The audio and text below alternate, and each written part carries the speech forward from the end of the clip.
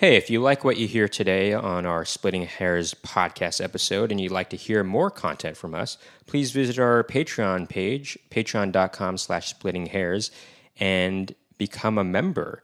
And by becoming a member, you'll receive very exclusive benefits. How about that, Max? That's cool. All right.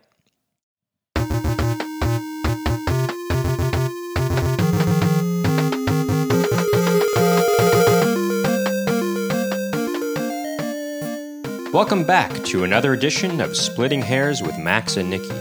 As usual, I'm Max. And I'm Nikki. And together we're Max and Nikki. On today's episode, we'll be discussing traveling. What does that mean, traveling? Well, you think, does that sound like a boring topic? It's not going to be. Why would you even put that in their minds already? We're going to be talking about... It's going to be quite interesting. I think our beef with traveling, but also some of the good things about traveling. Our beef with traveling, meaning we love beef, and so our beef with traveling. Mainly, in a good way. I think mainly we're going to be talking about specific stories that, some sort of adventurous stories that have happened to us during our travels throughout the world. Traveling, I think, is a very interesting topic, which is why we're talking about it, Nikki. And why would you ever think that it could be a boring topic for people? It's quite interesting. I think a lot of people would be interested to hear the tales of yesteryear, according to Max and Nikki. Man, I gotta say, we just turned off our air conditioner to record this podcast, and immediately it's really hot. I mean, for those of you who are tuning in outside of New York City, it is in the 90s right now, Fahrenheit-wise. The 90s, man. It's in a 90-degree Fahrenheit range. What do you mean? What do you mean outside of New York? You mean in New York? No, for those of you who are tuning in outside of New York are not. Oh, it sounded like for those of you who are tuning in outside of New York. That's how it sounded like. No. For those of you who are tuning in who are not living in New York City, it's really hot right now in New York City. The only boy living in New York City. And so you may be asking yourself, if you're watching this podcast, Max and Nikki, you're actually dressed like twins right now. You both have white shirts on. Well, hold on. We're the white T-shirt boys for today. I was going to mention. Well, one of the reasons is because it's so hot. We're kind of wearing our undershirts, and that's just the way it is. I mean, not that I always wear an undershirt. You're making it seem like we're wearing like we always wear undershirts. Well, when I wear a button-down shirt, what I usually do. When I wear a shirt with buttons, I will wear a white undershirt. Yes. But if I'm wearing a T-shirt, then no. Okay. Any station business we got going on today? Station business. We've got our final live stream coming up. This is how you just said it. We've got our final live stream coming up. Well, I'm noticing that I sound a little stuffed up right now for some reason. And I'm trying to avoid that. I think it's because I'm tired right now, but also I don't know. Sometimes you sit like this, and you're kind of like this, and it makes it seem sort of, you have an air of just sort of this, almost, this pretentiousness to it. It is splitting hairs. We've got to be pretentious on this show. No, but you just have this sort of like, I'm smug. There's a smugness about it. Look, this is a comfortable way for me to sit. This is how he's sitting. It's kind of like this. You can't hear you can't hear the way I'm sitting right now. Yeah. Well, how do you know? Let them decide that for themselves. Maybe they can hear the way you're sitting. The way Nikki is sitting. And this is Nikki speaking. Well, let me just say, Nikki's got his mic closer to his mouth, which is maybe why he sounds, maybe to some of you, he might sound a little more resonant. But there it is. You've got it right on your nose. Although maybe Nikki does have a little bit of a deeper voice than I do. But I will say, when we're singing, though, Max can go a little bit lower than I can, and I can sing a little bit higher than. But I can sing a little bit higher than him. But I will say though, maybe I have a little bit of a softer touch to my singing than Nicky's. No. Well, you've got a certain max quality that cannot be replicated. I would say maybe not a softer quality, because Nicky can get quite soft. I mean a sort of maybe a more of just a lighter ingenue, if you will, if there were a male ingenue. An innocence to it, I suppose. An innocence. There's more of an innocence to his voice. But I would agree with that. But here's the thing. Here is the thing. The reason my mic, though, is not as I'm close... more of a weathered sort of singer, actually. Oh, are you? No, I'm joking. Are you Will Arnett all of a sudden? I'm not. Or something? No, I was trying to sound like Johnny Cash. Find your soulmate, Homer. A boy named Sue. Whatever. That ring of fire. Well, that anyway, ring of fire. You might ask, well, Max, why don't you put the mic... No, actually, really, I sing in a very sort of... I'd like to describe my voice as not raspy like the way I was doing. Okay, come on. It is soft as well. Well, if you want to listen to... You can compare. If you just listen to our songs, you can go to Bandcamp. What is it? maxandnicky.com you can go to maxandnicky.bandcamp.com or littleperson.bandcamp.com. All right. So anyway, I was mentioning, though, Nicky's mic is closer to his mouth right now than mine is. For one, Nicky feels more comfortable with his mic position than mine. If you're holding this is really not that interesting. Okay, but let me just finish I'm this. just saying. Let me just finish. This is so not interesting. Can I finish? I'm just going to say, just to get it out there, is that the reason for that is my mic cover is the pop filter is... It's a bit dusty right now. It needs to be cleaned. And I don't want to get too close to my mouth because I've been, inhaling and making me cough. Dust mites. Ooh. No, truth be told, it's not dust mites. It's just dust. I think that could be another reason why my allergies are. Sorry, I sound a little. Well, see, also I sound a little nasally right now. Nicky's mic is like this. I think this is how one is supposed to position it. Excuse me, I was just speaking. If you have a mic holder, I was just speaking. I think the reason I sound a little nasally right now is my allergies were kicking up today, and usually when it's hotter, it makes sort of the allergens or get released from their nature source a little bit. How do you say? I don't know how to say it. Oh, come on! More.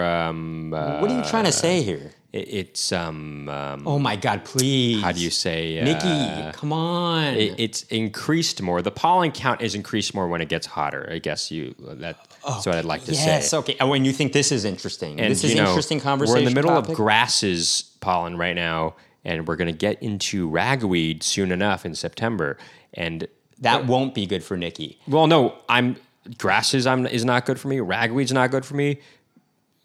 Tree pollen like birch is really not good for me. Oh. But the worst of them all is dust mites for me. Okay, I actually personally I'm allergic to a certain type of grass. I forget what kind, but I don't think I'm that allergic to it. Although, however, the summer when we moved to New York, I got allergies like I never had in my life.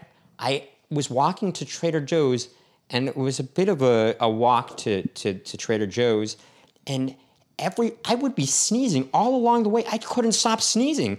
I had a tissue packet. I used all the tissues in there. Every block, I would have to stop in a bodega to ask for some napkins or something because I kept sneezing. It was crazy. It was crazy. There's these tissues that we get from Whole Foods, and they're like, very, nature friendly. No, they're not. Are they? Yeah, they're just regular. They're recyclable made from recyclable materials. Well, it's not like nature friendly. Well, what I'm trying to say is, a lot of people do recyclable. When I use that to blow my nose, it kind of makes me start coughing.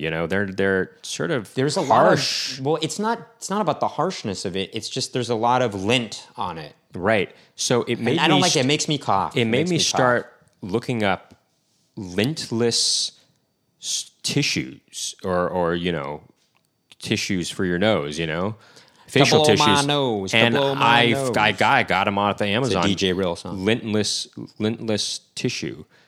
Costs a little bit extra, but it's worth it. You only have to use one, and you're good. Yeah.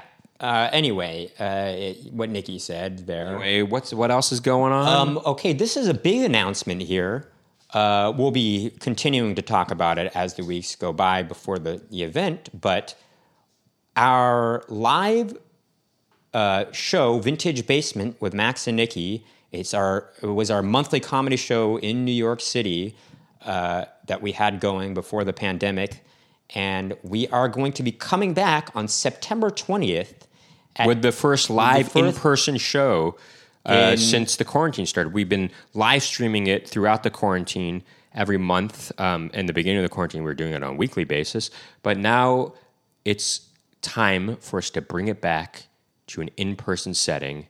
That's going to happen on September 20th, Monday, September 20th at 9 p.m. Eastern. In New York City, at Manhattan, at the Crane Theater. Usually our usual location is the Under St. Mark's Theater in the East Village, but unfortunately there was a fire there a few days ago. There was a fire a few stories above but it in the same building, but it caused water damage in the theater itself, unfortunately. So they are going through repairs and restoration on that.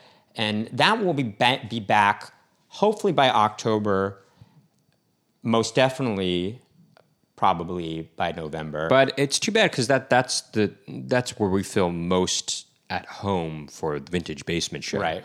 But, the Crane Theater is going their to be home away from home. And that's going to be a good show, too. We got a good lineup brewing for that. So we'll let you guys know when tickets go on sale for that. That's right. Another event that's going to happen on Wednesday, October 6th at 7:30 p.m., it hasn't been officially announced yet, but we'll announce it right now, I guess. Max and I are going to be doing a solo two-man show. Well, it would be a duo. A duo, but it's like a solo act show, Mm-hmm. And that's going to be called... Well, actually, if you consider the act, because there will be different acts of the show... No. Don't confuse the audience. We are the only act on the show. What he means is that we are the only people. We're the only performers on the act. Most likely. There might be one other. No, probably maybe. Not. Oh, maybe playing the piano. Well, definitely there might be somebody playing the piano. Because we're going to... So here's the idea is it's going to be called Max and Nikki, a vintage variety show.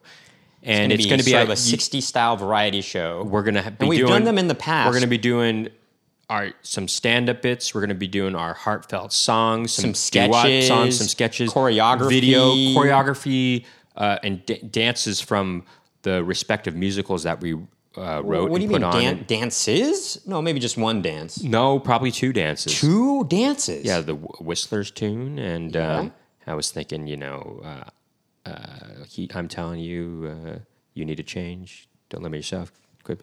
Oh, maybe, but then it wouldn't be from both of our musicals. It would just be from one of our musicals. Well, because the dances from my musical, which was called Made in China, they were usually bigger. They're usually required more people than just two. I mean, the ensemble was involved in like almost every single choreographed piece in that play. All right. Well, musical. When those come around to being performed again, those musicals, we will certainly let you all know. But in the meantime, definitely we will let you know when these tickets go on sale for our Max and Nikki two-man show, Max and Nikki, a vintage variety show. It will be at Union Hall in Brooklyn, New York, which is... Wednesday, October 6th. In Park Slope. 7:30 p.m. And that's going to be a lot of fun. I think it'll be a lot of fun. Yeah. Yeah. So, yeah. So, with that all said, let's get down... Well, I just want to say one thing.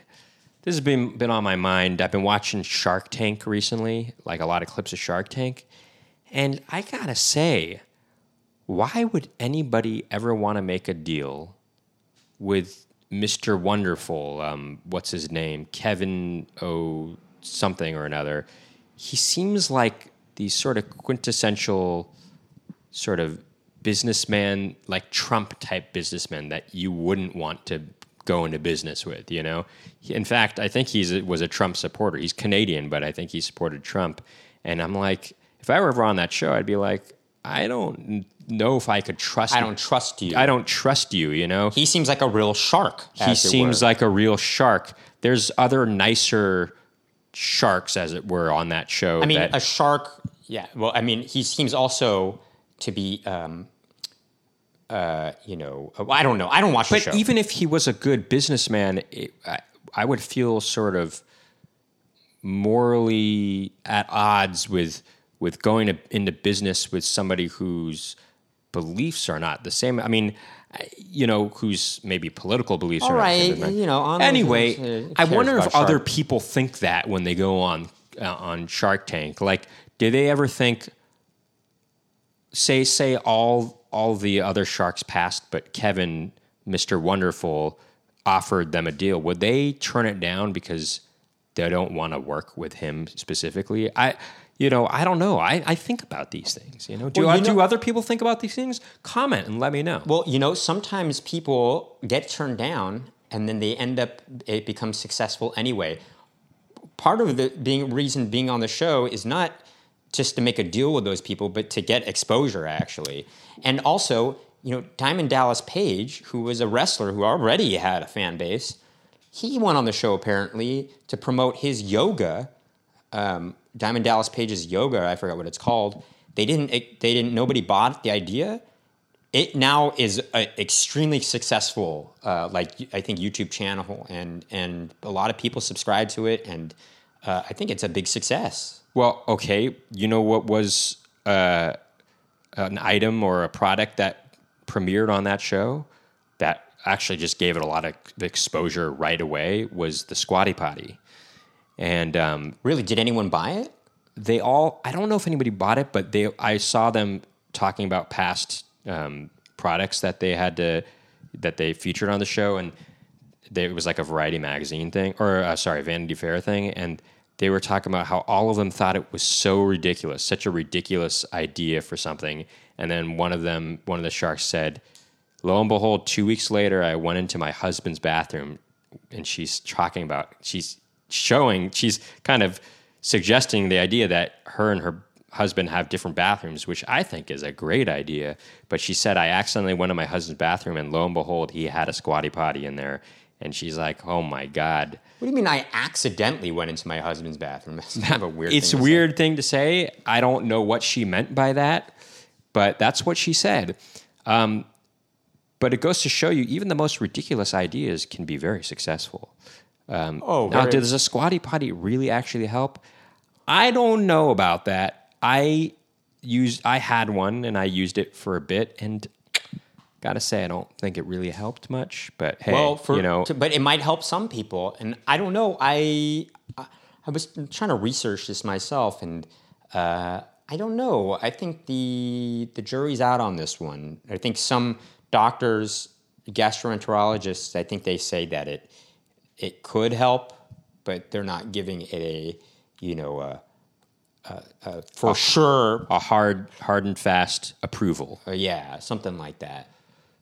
I mean, just like everyone else, people's bodies are different from one another, and it's just like all medications don't work the same way for everybody, and all foods don't work the same way for everybody, and everyone has different allergies, and I think people like to generalize people in different ways, and that not just for how I'm generalizing. I'm generalizing this Kevin O something from Shark Tank, from Card Sharks, and who knows? He might be a really nice guy. Although the way he carries himself on the show, he does seem very pompous, and Well, he has this sort of classic style businessman type of attitude, and he probably comes from that world.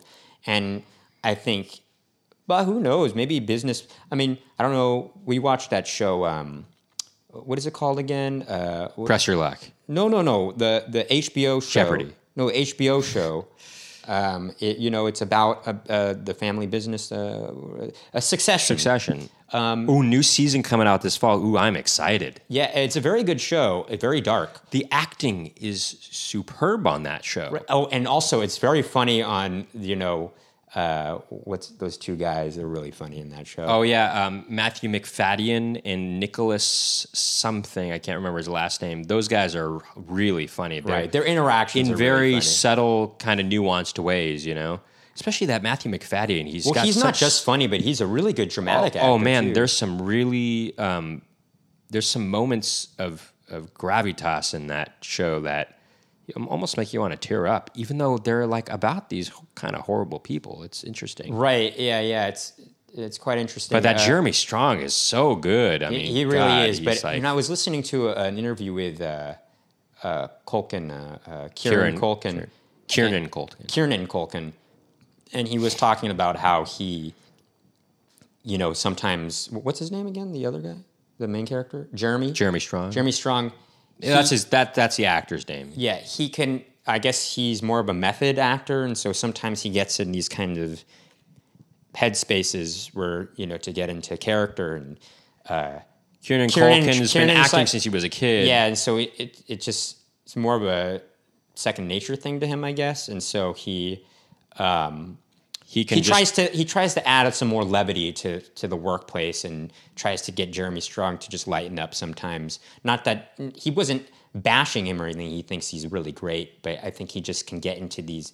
Apparently, I think this is what he said on now we're talking about another interview on another podcast. Kieran Culkin on WTF, the Mark Maron. I mean, what are we promoting WTF now? I mean, I know, right? Yeah, but I listen to it. I listen to it from time to time. I do listen. I'm listening, as Fraser Crane would say. Anyway, let's get down to brass tacks. What did we come here to talk about today, Nikki? Traveling. I'm a traveling man, made a lot of stops all over the world. Or all over this world? I don't know. All over this world. Ricky Nelson. Actually, apparently that song, I think, was supposed to be given to Sam Cooke at first, but he turned it down, and they gave it to Ricky Nelson. Ricky Nelson was a very, very big rockabilly musician. Rockabilly? That's how people might describe his music, yeah. I would not consider it rockabilly. No way. Look it up. I think you're incorrect about this, actually. He was more, I would call his stuff just straight up pop music from the time, actually. Anyway, he was one of the biggest. He was one of the biggest musicians of the late 50s, early 60s. In fact, I think he was the number 2 selling artist at the time, right next to Elvis Presley. I mean, look, they consider him to be, this is according to Wikipedia, pop pioneer. No, scroll to the right. Scroll to the right. Rockabilly. Genre? There you go.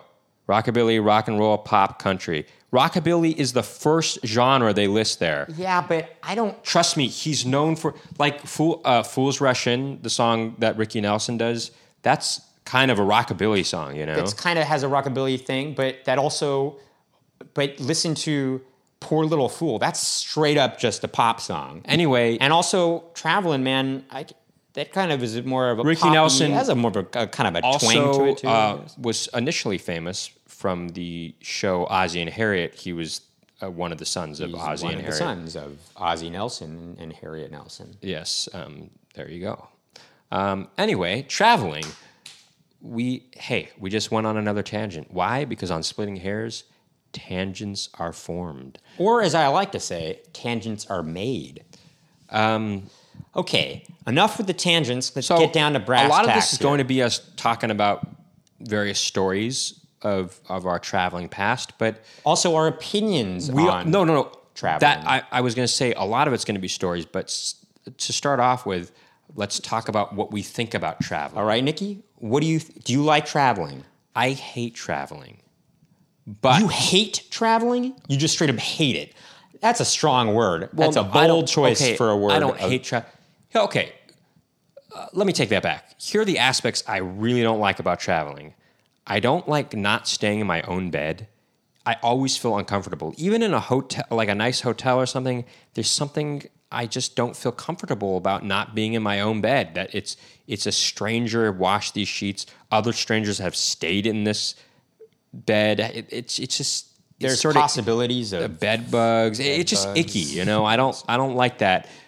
Even like just walking around in the room that I'm staying in, I can't walk around with my feet or you know. It's just you got to. I mean, look, chalk it up to me being a bit of a germaphobe, I guess, but that is just the way I feel, and I feel a little uncomfortable about it. Also, traveling. That's my story, and I'm sticking to it. That's my story. I'm sticking to it, and there's just I hate having to pack and just make a checklist of all the things I need to pack. Well, I guess one could consider you have to myself. pack, and then it depends on how you do your thing when you're in a hotel or a hostel. But you gotta, if you're in a hostel, back in the day, we used to do the hostels and traveling.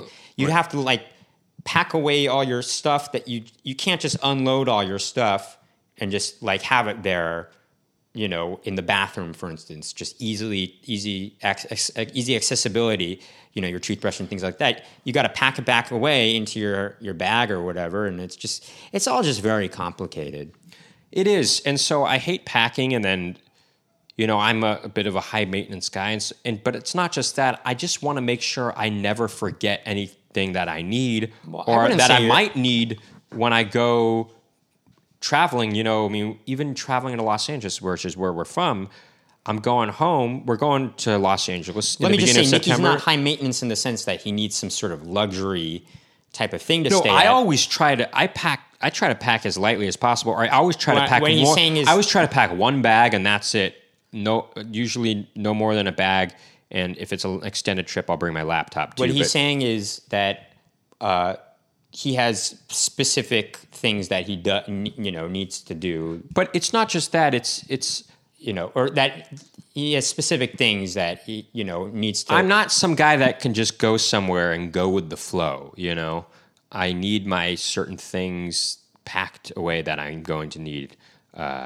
Certain toiletries and such. See, I'm already looking at the waveforms on our little you got to be closer like me on our DAW here. Get a little bit closer. Digital audio workstation. Logic is what we use. Logic Pro X. If you guys are looking for a very affordable DAW to use, look no further than Logic. Apple doesn't pay us. I wish they did though. Well, hey, I'm not doing this to pay. Maybe they want to sponsor us later. You ever think about that? No, I'm just kidding. I'm not doing it for good. But to be honest, though, Logic is a very good program. It's only, I think it's less than $300, and it constantly gets updates, and the updates are free. It works just as well as Pro Tools, which is, I guess, the industry standard. Well, I guess I don't really use Pro Tools. Pro Tools is becoming less of the industry standard, because Logic is something that more home studios use. And in fact, Billie Eilish and her brother, they produced all their stuff on Logic Pro in their house, you know? Logic Pro X. Logic Pro X. And so if people like... And the brother, Phineas, he won Producer of the Year at the Grammys last year. I mean, this was from a home studio recording. Now, I don't know what their home studio is like. Maybe it's really nice. But nevertheless, that's pretty cool. I think that's neat. Yeah, especially coming from guys who produce their own stuff in their own home. Us two, that is.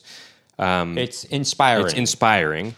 Although, hey, if we could record in an expensive studio like the way Brian Wilson was able to, without having to worry about expenses, that would be nice. Well, wouldn't it be nice? They did have to worry. Wouldn't it be nice, though? Yeah, it would be. But do you get what I'm saying? Hey, don't worry, baby. Okay, I'm just kidding. That's stupid. Whoa. Hang on to your ego. Oh, boy. We have all these questions to ask about in life, and I know there's an answer.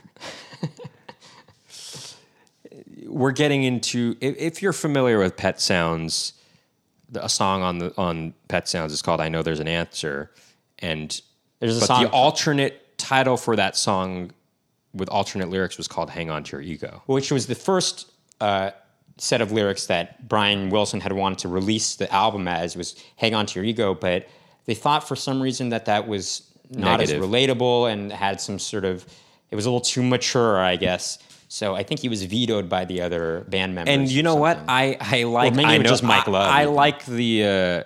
I like the lyrics. I know there's an answer more personally. Really? Yeah. Even though I would say I re-listened to the whole album recently because I was watching somebody react to it. I've been watching these reaction videos. They're kind of fun to watch. Kind of. Sometimes it's just, some of them are. Some of them are just like, Some of them are annoying that they interrupt the song like constantly, especially at climaxes. But well, no, sometimes they're also, it's just kind of the same thing always. It's always like, oh my God, I did not expect this, or I didn't, or it's just like, man, this is, the way they did that chorus and the way that came in, it's just all the same thing all the time. And it's wow, his voice. Right. It's just, also, I just think some of these songs are so famous. It's think hard to believe they never heard him before. it is hard to believe, but maybe some people have. Anyway, it, I was and it's cool that they're getting exposed to this. But Okay. I was watching this guy react to Pet Sounds, so I listened along with him too. And I gotta say, the song "I Just Wasn't Made for These Times," man, I relate to that so much. It's crazy how much that song speaks to me. I really feel like, in a way, we're kind of growing up in the wrong time. I mean, well, Nikki, you may think, or we've come of age, and not just that we're trying to build our careers at the wrong time in the wrong era. Okay, well, I want to say, especially our sense of humor is very much influenced by 80s and early 90s sitcoms. No, not just that. I would say 90s actually. Yeah, well, Conan O'Brien from the 90s. I'd say actually there's a lot of, I would say we're influenced a lot by, I would consider it to be maybe more 90s alternative humor actually. Well, I would say our sense of humor is very influenced by The Simpsons, by the first 8 seasons of The Simpsons, especially, like really especially. Yeah, Seinfeld most certainly. Seinfeld, which especially is the mid to late seasons of Seinfeld, especially the late season of Seinfeld, where it got really ridiculous. Well, no, I mean, because that's where our stuff is really ridiculous. And then, well, no, hold on, but I think there is a certain analytical quality to earlier seasons of Seinfeld too, that we're certainly influenced by also, I think, But also our music is... No, and also Frasier is a big influence on us too. That's a 90s show I too, was just primarily. Gonna say, yeah, but, shows from the 80s as well, such as Cheers and The Cosby Show influenced me a lot, well, too. The Cosby Show certainly influenced us a lot. But I will Not say... Bill Cosby himself, but The Cosby Show. Well... Yeah, actually, Bill Cosby in the show. Yeah, Bill Cosby. I mean, look, I know it's a controversial thing to say, but I'm not going to deny how we were influenced in the past, and Bill Cosby did influence, And that things. show, what that show did for sort of black culture was really cool. I mean, I was just watching a clip the other day. I was revisiting a clip where Claire Huxtable is singing with a gospel choir at Hillman University. Well, no, you mean what it did for the portrayal of black people. Right. Well, but also for black culture and getting that exposed to a broader audience. I think that was cool. I see what you're saying. Well, that's what I'm saying. I see. Gotcha. And gosh, I was watching this clip and I just got shivers. I mean, Felicia Rashad, such a good singer. I mean, really, really great. Well, there's also a scene. There's a scene that we watch all the time. People, I understand if you feel apprehensive to want to even look anything up that includes Bill Cosby, but there are other actors that are involved in these things, and yes, it's a sad thing that that legacy is tarnished and tainted. But there's some really good quality moments. Like there's an episode. Yeah, I mean, he exposed a lot of people in the 80s to a lot of jazz music that might have been forgotten at that point. But no, there's a specific episode. There's a specific episode where they're talking about this song Moody's Mood for Love, and he doesn't have the record of it anymore because he quote unquote played it so much wore that he it wore it out. But and then they start singing it, and then Nancy Wilson, the famous Nancy Wilson singer, not the singer Heart from fame, Heart, not the guitarist from Heart, but the jazz singer, and pop singer, the jazz and pop singer Nancy Wilson, Wilson, really big in the '60s. One of my favorite jazz singers of all time. She's guest starring on it, and the two men start singing the song, and then the two women, their wives, enter, and they're the real good singers actually, and they start singing the song. And they kind of chime in, and they all start singing together. Because they don't have the record to dance to. They all start dancing to them, singing it together. And it really that's how the episode ends. I mean, I'm getting goosebumps thinking about it right now. Me too. Look it up. Just look up Moody's Mood for Love, Cosby Show. If you're willing to do that, understand if you're not. But if you are, it's a really great clip. And that's the thing about the Cosby Show that was really cool too is. And again, this is kind of a big influence on us, is a lot of episodes, there would never be a conflict. There would just be no conflict on the episode. Things would just happen. It'd be like a slice of life kind of episode. And I don't know if executives or network executives would buy that kind of pitch anymore. I feel like they might need a problem to exist in a script. And I guess I can understand that, but I don't know. Maybe there's not as much of an open-mindedness. I don't know, but what do I know? No, I mean, here's the thing. There might be. It's kind of a weird thing the way the industry is now. I mean, you have so many platforms, and there might be an open-mindedness to it. I think Netflix actually tends to be more open-minded to things because there seems to exist on Netflix more niche kind of stuff. I think. Sure. But I even will say, on these other stations, I will say this: maybe the sitcoms that influenced us back then, we relate to more. But I do feel like, and don't get me wrong, MASH is one of my favorite shows of all time, and that could maybe be considered a drama. But I will say, on a larger scale, dramas of more recent times have gotten a lot better, and so that's. Right, Better Call Saul. I will say that my favorite shows in the past decade tend to be dramas, not comedy shows, whereas my favorite shows of all time tend to be sitcoms from the 80s and 90s. So I don't know. So that's sort of a circuitous way of talking about how I just wasn't made for these times. But also our music is really influenced by 60s music. But at the same time, Nikki, you were made for these times in that we're able to do this podcast right now just from my laptop. I know, but we were talking about it before. Like, we're also the kinds of guys that we don't like wink to the audience about anything. Our act is very performative. We really present a thing to the audience, and it has a sort of an element of theater to it. And that theater, we like to stay in character. And that kind of thing is maybe more old-fashioned, I mean, that's the kind of thing you would see with duo acts in the past. But that's not necessarily true. I mean, in the past, they did wink to the audience, maybe even more. No, not maybe more, actually, but definitely in the past, they would, there would be definitely a Then again, maybe you have a point. Then again, Stella is one of our biggest influences, too, and they are definitely not winking to the audience. Right, and they're more late 90s, 2000s, actually, Sure. And they're one of the biggest influences on us. Definitely Conan O'Brien from the mid to late 90s and early 2000s. I mean, he was really on fire at that time. And oh, man, look no further. There's these... Whenever Rebecca Romaine was on it, it just almost... He had like a crush on her, but that just added another element to this edge he had in comedy that was like unlike anything else you ever seen. It was so funny. Anyway, gosh, we are going on so many tangents here. As we say once again in Splitting Hairs, tangents are formed or made. Maybe we should, if this podcast ever got big enough, we should have T-shirts made where it says "Tangents are made" or "Tangents are formed." Anyway, so I was saying, traveling, you just got all these things to worry about. And back to traveling. Okay.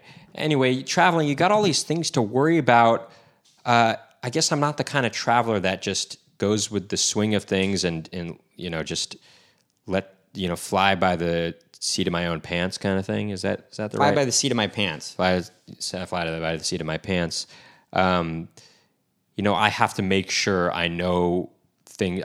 Even when I was traveling, when I studied abroad, I set an itinerary for myself like a month in advance before I even left for any trip. And I knew exactly what I was going to do every single day of traveling, what sites I was going to visit.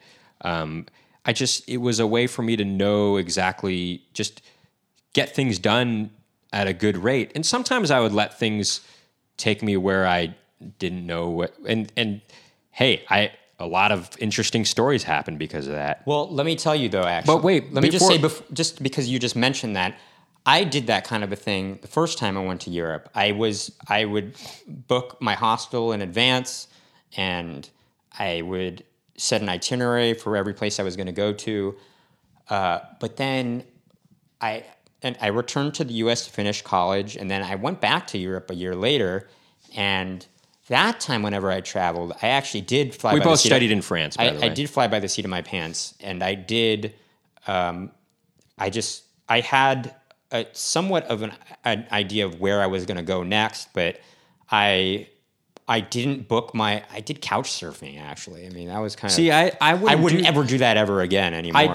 Well, I mean, when we did sort of, I feel like you got to watch out with that. When kind we of did stuff, sort of go off, could be predatory people. When we did go off the beaten path and we hadn't planned things ahead of time, we got ourselves into a sort of sticky situation sometimes. When we were in Morocco, for example, we sidetracked into a little town called Chefchaouen. I know. I just want to say, but the place that we had stayed, because it was like one of the first places we came across when we arrived in Chefchaouen, this little town where the whole Medina is painted in blue. But let's get I don't want you to ruin any of the story here. I know. I just want to say we are going to talk about. I know. I Chefchaouen. just want to say when we got there, this place we stayed, it seemed fine, but then we got up to the room and I see. This is something I don't want you to ruin quite yet. Why? What's wrong with that? Because I wanted to build up suspense. Yeah, but we're talking about the problems I have with traveling, and this is one of them. But this is part of the story, I think, that makes it interesting.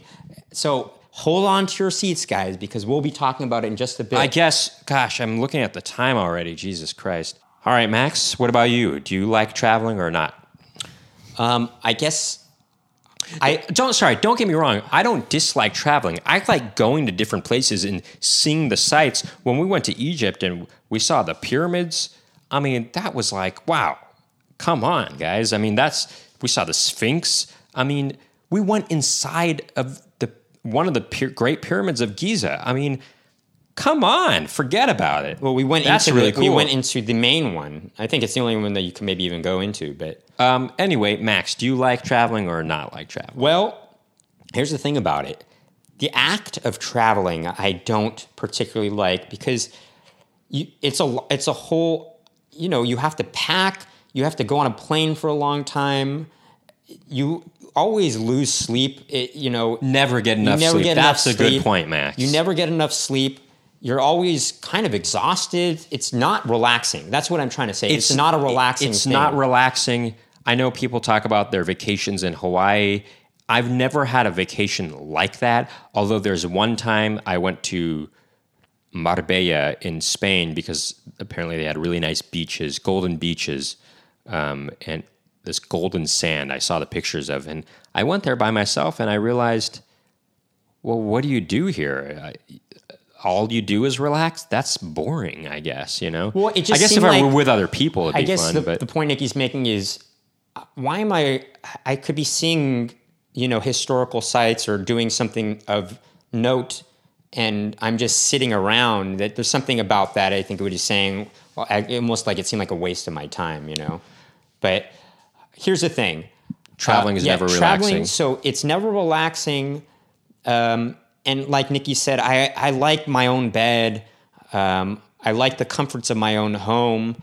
And so you're always feeling a little bit, You always feel, especially if you're going to a different country, you're going to be jet lagged, and it's going to take a little bit to get used to that. And yeah, I don't know, just...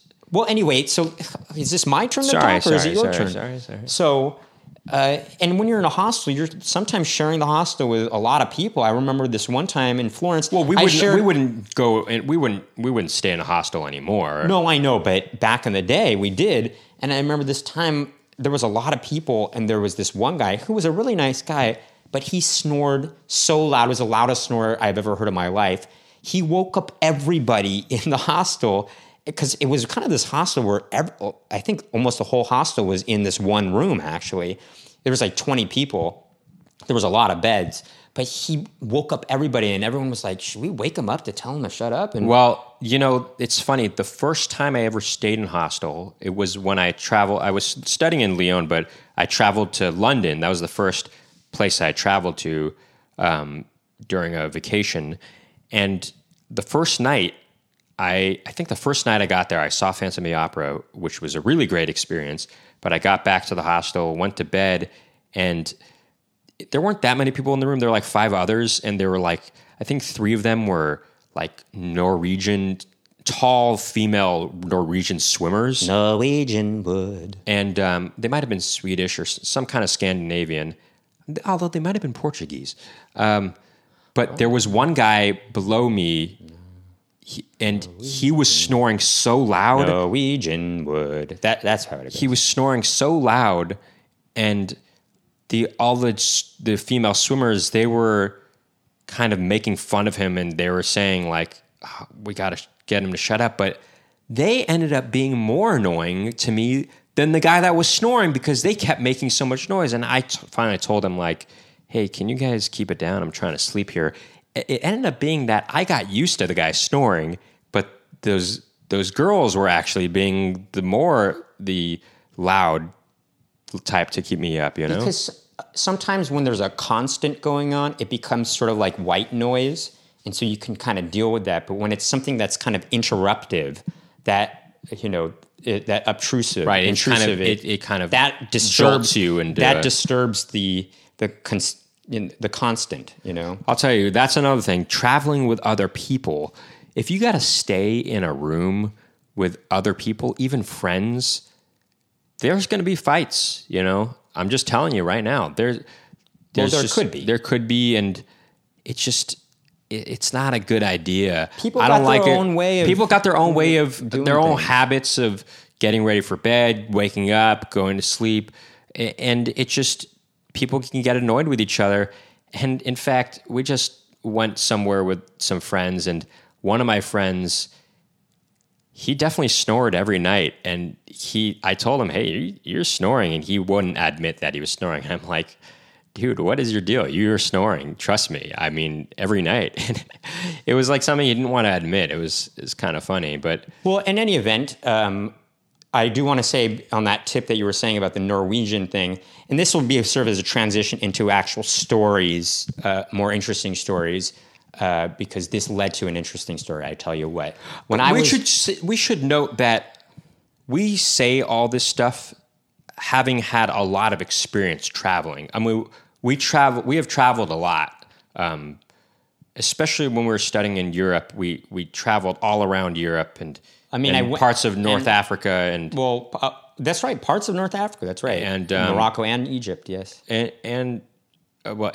parts of for me or for both of us, parts of Asia, Western Asia. I went to Turkey, Israel, and Israel, but anyway, go on. Anyway, as I was saying, that is Western Asia. I was going to say that. When I was in Edinburgh, in Scotland, I did like some sightseeing for the day, and this was on December 27th, I believe that was the date. So if you guys are familiar with Edinburgh and their history, or in Scotland and their history, I think what's maybe coming what's expected to come in this story, perhaps. But But basically what happened was I was staying in this hostel and I was tired from the day and I decided to take a little bit of a nap. And as I was taking a nap, I was like sleeping for maybe, 15 to 20 minutes. And then these guys come into the hostel making a lot of noise and they see people taking naps and stuff. I just was like, these guys are so annoying. And they woke me up and I just thought, all right, well, may as well get dinner now. It was about 6:30 p.m. And so I go outside and my hostel was on what's called the Royal Mile in Edinburgh, which leads up to the castle. And so what happened was I go outside, I start trying to look for places to eat, and boy, am I glad these guys woke me up at that time, because I started noticing some people with these, I noticed this one kid, he had this sort of rod in his hand with his mom, and I was like, that's kind of a weird thing to have. Why does he just have this rod? He's not doing anything with it. And I thought there might have been something up with that kid for some reason. And then I started seeing more people with rods in their hands. And I thought, what the heck Rods is and going cones in their eyes. Well, no, just rods in their hands. And I thought, what is going on? And then I started seeing masses of people with rods in their hands. And I asked this guy, hey, what's going on here? And he's like, you don't know this is the beginning of Hogmanay. And I was like, what's Hogmanay? Hogmanay, apparently, for years and years, in Scotland, it was frowned down upon to celebrate Christmas. And I'm not sure if I might be getting the story not quite right, but basically, Nikki's saying kind of speed up here, but basically they would celebrate New Year's like no other. It would be like a 3 to 4 day event, sometimes even longer, I think, but mainly 3 days. And then but Hogmanay, it was December 27th or 28th, and the guy said, it's the commencement of Hogmanay today. And so that was going to kick things off for the 3-day festival. And so I go up further on the Royal Mile and I see these rods, and they are actually torches because they were on fire for some of them. And I was like, whoa, wow. And then I got up even further on the Royal Mile and I saw a big mass of people with torches, and some of these guys were dressed to the nines in these sort of... all this story, it kind of reminds me of The Wicker Man in a way, somehow. Well, basically... If you guys ever seen The Wicker Man, not the Nicolas Cage one, but the original one from the 70s. Well, yes, wicker as in the wick. That's what it's called, right? The wick, right? Yes, the wick of the thing to be lit on a torch.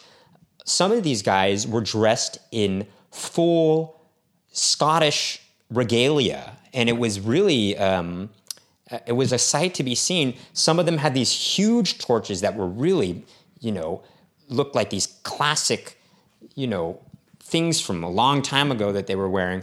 And then some of them had bagpipes, and they were all, I realized at the top of the Royal Mile, it was a gathering that was about to be this big procession. And I decided I got to buy a torch, and I got one of these rods, and I got mine lit. And basically, they did this in unison. All the people with the bagpipes, they started playing that classic Scottish tune that goes da da da da da da da da da da da da da. Anyway, just think. Yeah, Nikki's saying. Well, it's just we have a lot of other stories that are kind of a lot crazier to tell. I'm just gonna and so this is they were not all playing, a crazy story. But just imagine they were all playing it in unison, and then we all, with our torches, started to make this procession to what's called Calton Hill, and it was just this happenstance. These guys woke me up at this time, and thank goodness they did, and I was able to experience this.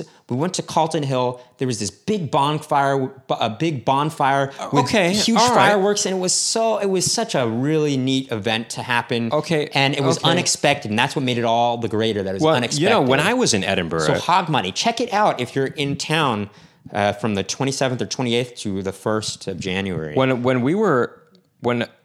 That kind of actually reminds me of the festivals that would happen in Lyon, which is where I studied, Lyon, France. There's a festival called La Fête des Lumières, which is the Festival of Lights in Lyon, and the commencement of that festival is people would light candles and go up to the famous basilica or basilique in Lyon, and they would go up to there and light candles in the basilique. But the idea of the Festival of Lights in Lyon is they'd have these big light shows against all the buildings in the whole city, and this would happen in early December, and everybody from around the world would come to this festival, except Americans didn't really know about it. But everywhere else around the world, they would come to see this festival, and that's pretty cool. I highly recommend going to Lyon. Great city. You know, if it's one of the biggest cities in France, and yet a lot of Americans don't really know about it. It has the thriving cultural appeal of Paris without all the hustle and bustle. Right. It's a little, as my homestay mother would say, I lived with a homestay family in Lyon. She said, Paris is great for visiting, but Lyon is better for living in. I mean, some might argue against that. Anyway, and hey, don't get me wrong, Paris is a great magical city too. But, anyway. La Fête des Lumières, I visited Nikki in Lyon during that time, and I will say it was very fun. I had an enjoyable time there, and his friends were very fun to hang out with. Some of whom we are still friends with today. Exactly. Of whom we were friends. Well, anyway, I will say this about Edinburgh real quick. I actually went to the school that the Harry Potter school, Hogwarts, was based on. And I went to the coffee shop / hot chocolate place. Would you say with some of whom we are friends today? With some of whom we are friends today. I guess. I don't know. Anyway, I went to that place where J.K. Rowling wrote her first book, apparently, and I went to the school, and I actually snuck into the school, and there were all these kids with these plaid outfits on. It was really cute, but I think I kind of snuck into the school during school hours, and a couple guys saw me, and they were like being nice about it, but I think it seemed like a creepy guy kind of wandering around. I just wanted to look at it because it was a very beautiful school. And I don't even really know Harry Potter that well. I've only seen the first movie. I haven't even read the books. I think I read the first page of the first book. But Edinburgh was a very fun town. An interesting dichotomy in that town of Gothic architecture and Georgian architecture. Or is it Georgian? I don't know. Anyway, let's get on to some crazier stories, because that's what we're here for, right? The crazy stories. All right. Well, listen here. There's two big stories. But hold on, I didn't get to finish what I was going to say about... Oh, really? We're going to talk about Hogmanay? No, I'm just not going to talk about Hogmanay. I just want to say, with all those exhaustive things I was talking about traveling, I do love being able to see these historical sites and these things that you just... They're so much older than things in America. Well, and it's not just old stuff. It's just things out there in the world that are outside of your normal everyday life, and people really should make an effort, if they can and can afford it, to go seek that stuff out in the world, because there are so many different cultures out in the world that live differently than you, and you should check out their histories, because... Right. We're going to get to that with Morocco, because that's like... That was the biggest culture shock we experienced. It gives you a better sense of just how diverse the world can be. Now, here's a story that happened kind of due to me flying by the seat of my pants. I was going to Venice, Italy, during Carnival time. We were staying with our friend Heather in Padova, which is just outside of Venice. Even though Max studied in Paris, I studied in Lyon, we usually traveled separately alone. But on this occasion, and a couple other occasions, we actually met up in Venice, because we wanted to be there at the same time because it was Carnival. And we were staying with our friend Heather in Padova, Italy. Or Padua, if you... Which is, what, like... 50 to 100 miles outside. No, it's like 30 miles, I think, outside of Venice. 30 miles outside of Venice. Something like that. So Max had gotten to Venice earlier on in the day than I. And no, I got there a day earlier, actually. Oh, you had actually stayed there the night? I stayed there one night, and I went and saw... Padova is an interesting little town. But known for the I think they're the frescoes. Is that what it's called? Of Giotto. Giotto, yeah. Who was the one of the pioneers of proto-Renaissance art. Okay, but we don't really need to get into that. But what I'm trying to say is, so a couple of other friends from UC Berkeley that's where we studied during college. And a couple other friends were staying with Heather too, because it was Carnival, it was a big celebration. And so Max had gone there a day earlier. So when I got there, he was already exploring in Venice by himself. And I thought, when I got to Heather's house, I was like, oh, where's Max? And she's like, oh, he went to Venice. I was like, oh, you guys going to go today too? And they're like, no, not today. And I was like, well, I think I'm going to go. And so I got there, and I realized on my phone at the time, this was early 2009, smartphones weren't really a thing at the time, or not everybody had them. So I had a prepaid plan on my flip phone. No, I mean, most people, I knew one guy that had a smartphone. Right. Anyway, I got to Venice, and I was trying to meet up with Max, and I called him and I said, hey, I just want to let you know I barely have any minutes left on my phone here. Let me know where you are. By the way, until recently, I didn't have a smartphone, actually. Tell me where you are, and we'll meet up. And as soon as he was about to tell me, I ran out of minutes, and it hung up, and I was like, great, I can't find him. I was like, well, hopefully he text messages me, because I get free text messages, but he never did text message me. I know, I was stupid. I don't know what I was thinking. Anyway, I think I was just kind of interested in the sites that were going on. I think he had told me where he had been, and I was like, well, maybe he's still there, and I tried going there, and he wasn't there. So for a while, I was trying to search for Max, and I couldn't find him. But eventually... I think I might have also been occupied by thinking if I was going to ask this girl out that I had seen or something like that. Anyway, eventually I was something like, well... that. I was like kind of being timid about it, and I was just like, okay, ask this person okay, all right. Well, anyway, eventually I got to the point where I was like, okay, I'm going to explore this city by myself. And I did for a bit. But I realized at a certain point that, I got to catch the train going back to Padova, because there was, there was only one more train gonna be arriving. Unfortunately, that year in particular. No, let's not get to it. All right, let's go. And so I was like, well, too bad I couldn't meet up with Max, but oh well. And so I started making my way back to the train station, only to realize I couldn't find my way back to the train station. If you've ever been to Venice, Italy, it is a maze. If you've ever been to Venice, it's a maze of a city. It is it's a maze. And you'll get lost. You'll just get lost. You'll get lost. And so on my way to the train station trying to find my way, I ran into a British family. No, I thought they were Australian. No, definitely British. What, are you kidding? Oh, you got the story wrong, man.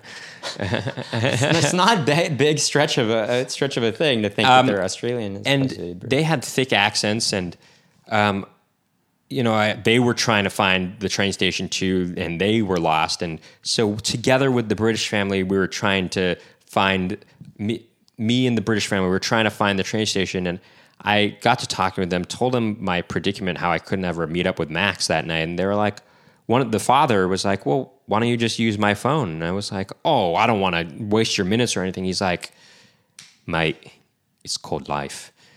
And I was like, oh man, that's really nice. So I called Max. It rang a couple times, and it rang some more. And then eventually his voicemail picked up. He didn't even pick up the phone. I don't know what happened. He didn't pick up the phone. I left a message. I said, Max, call me. I'm trying to meet up with you. Call me at this phone number. I'm borrowing somebody's phone.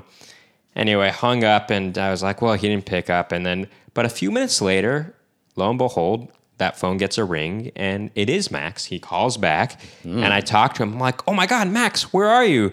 And he's like, I'm at this bridge. I can't remember what it's called, but do you want to meet me there? I was like, okay, I'll meet you at this bridge. And I told the British family, thank you so much. I hope you find your way to the train station.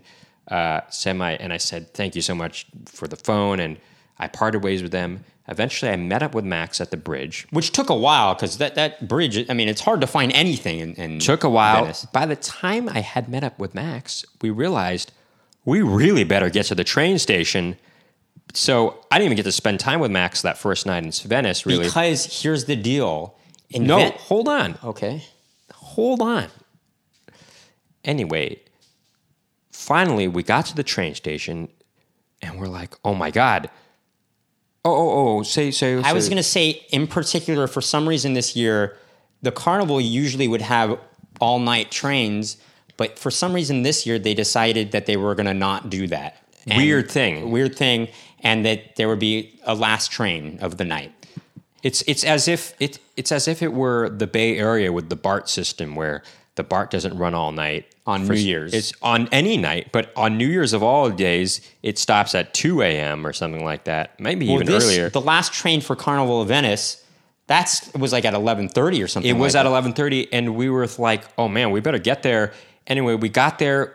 We had like just a couple minutes left. 2 minutes. I told Max, "Okay, you buy the tickets, and I'll go down into the tell the conductor to hold the train for us." Tell the whole conductor to hold the train for us. Max got the tickets. We went down to the actual train platform, and 11:30 passed. And we're like, I guess we didn't miss it. 11:30, and then we're like, oh man, I guess we missed it. And then, or we thought, maybe it just hasn't come yet. But then a few minutes passed more, and a few more minutes passed, and the train. And then then we ran into there were some other people waiting there for the train. Yes, and there was like. I think there were like 3. Okay, it doesn't matter. There was It does matter how many people there were. There were 6 of them. It was 6. Trust me. There were 8. Was 8 of them. No, it was 8 of them. Oh, it was 8 of them. It was 8 of them. There were, I believe, it doesn't matter. I believe there were 5 Spanish. It doesn't matter. Spaniards and 3 Indian guys. Oh my God, that doesn't matter. Anyway, we talked to them, and they told us we've been waiting here for a long time. The train never came.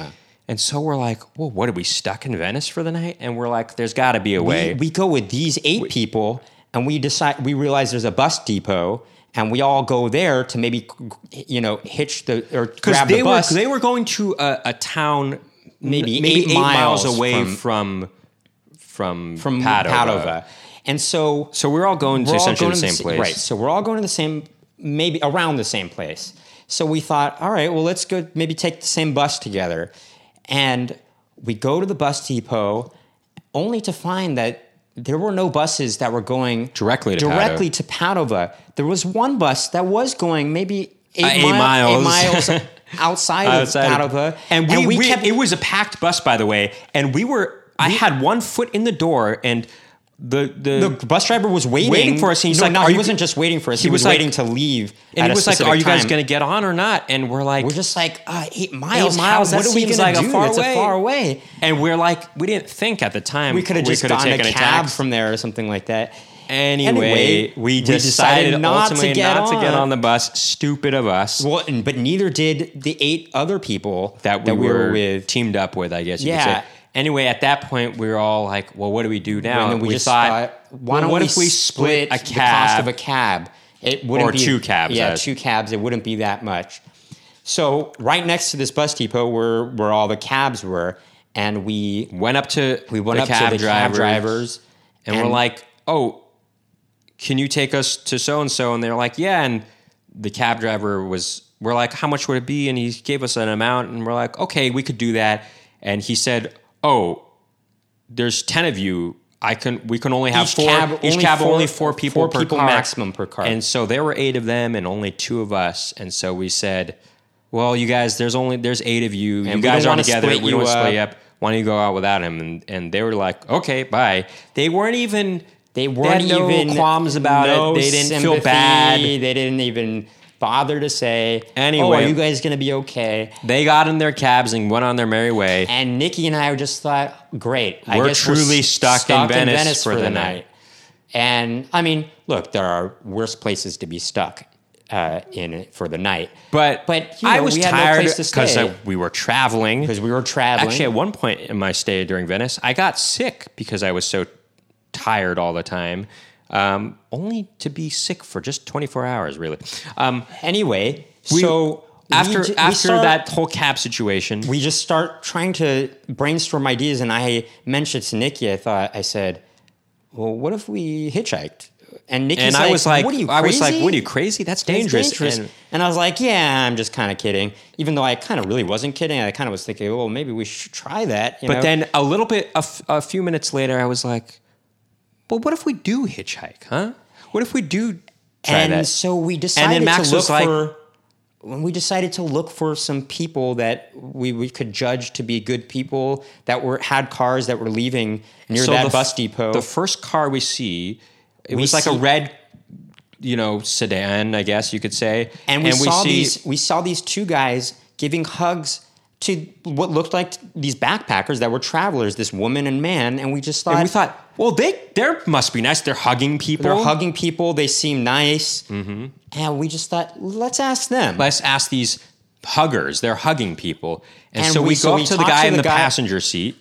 Yeah, we go up to the guy in the passenger seat. And we're like, hey, where are you headed? Where are you headed? And he's like, no parlo inglese, or whatever. However you speak Italian. Right. We speak French. And then he said, talk to the driver. He knew how to say. He said, him or something like that. So we talked to the driver and we said, where are you headed? And he's like, no comprendo. No, he didn't say no comprendo. He said, He said, I don't understand. And we said, where are you going? Where are you going? Headed, where you headed is a very colloquial thing. And we said, where are you going? And he said, Padova. And we said, oh my God, Padova. And we said, like, we said, can we get a ride with you? And he said, I don't understand. And we said, can we go with you to Padova? He's like, oh yeah, sure. First guy we asked. And going to the same city that we're going. And he said, just get in and I'll take you.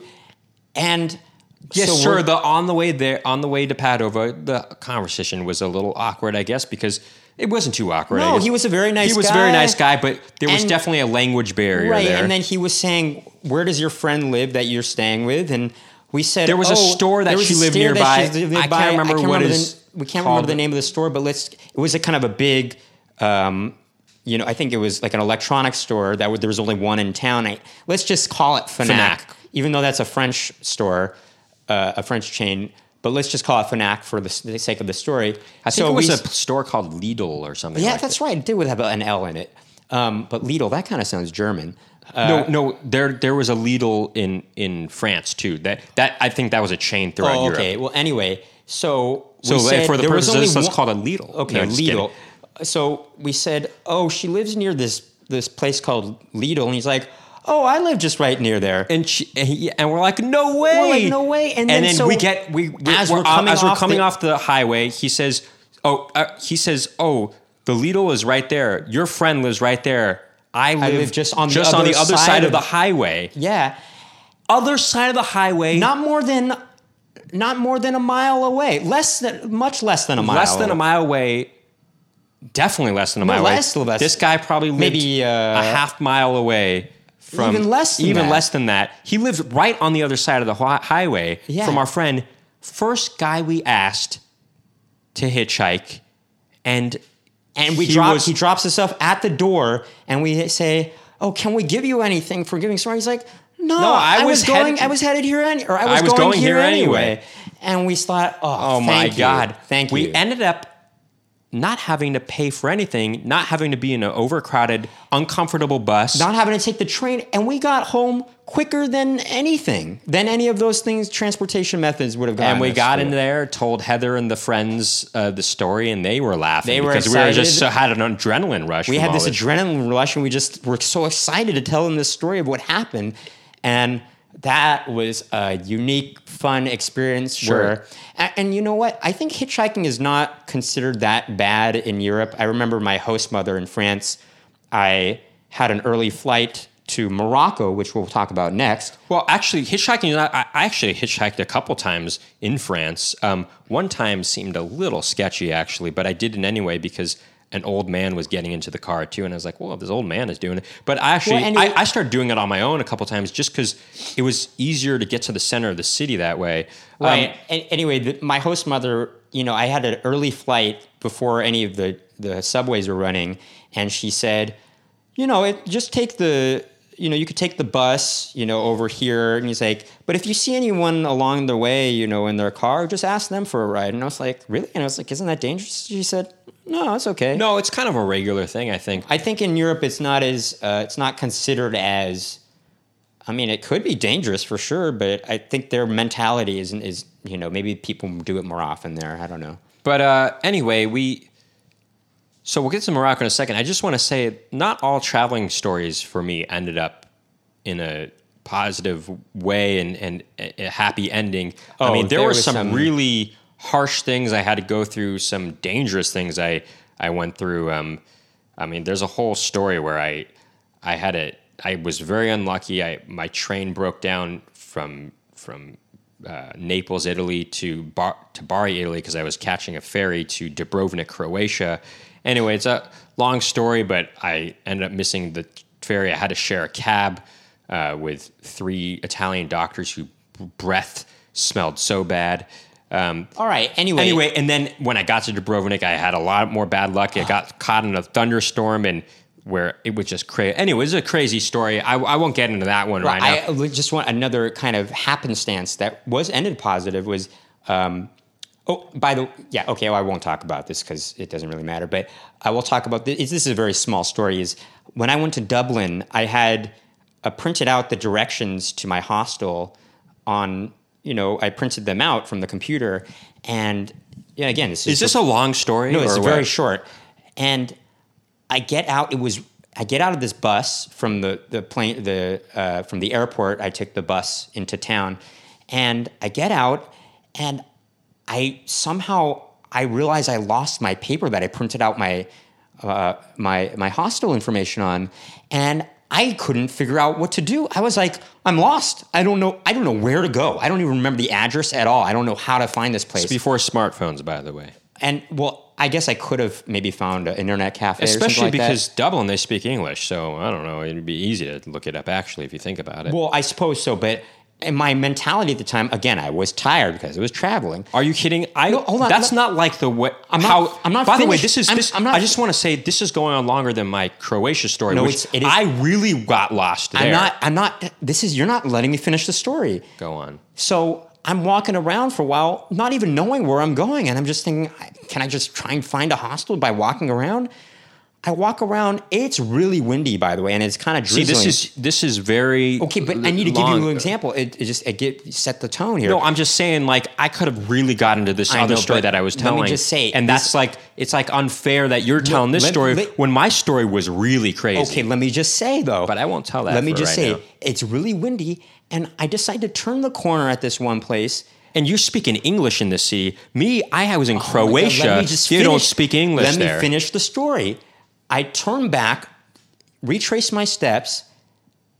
All of a sudden, on the ground appears this paper. I pick it up. It's the directions to my hostel. I found the paper again. How is that possible? Explain. It's really windy.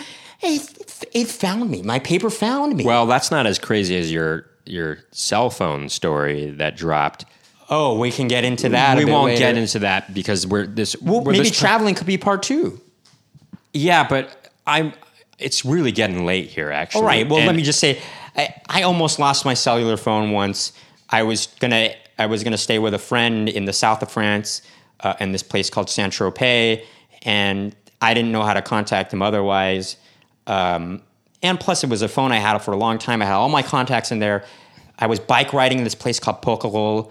It was in Les Îles d'Hyères. It was on one of the islands in Les Îles d'Hyères, in the south of France. Very beautiful. No cars on this island. You take a bike out for the day. There's a bunch of beaches you can visit. Okay, really fun. Anyway, I'm bike riding around. Riding around. I had all my stuff in this plastic bag that I'd been carrying around for the day. At one point, I noticed there's a hole in my plastic bag, and I was like, I had my wallet, I had my camera, and my phone.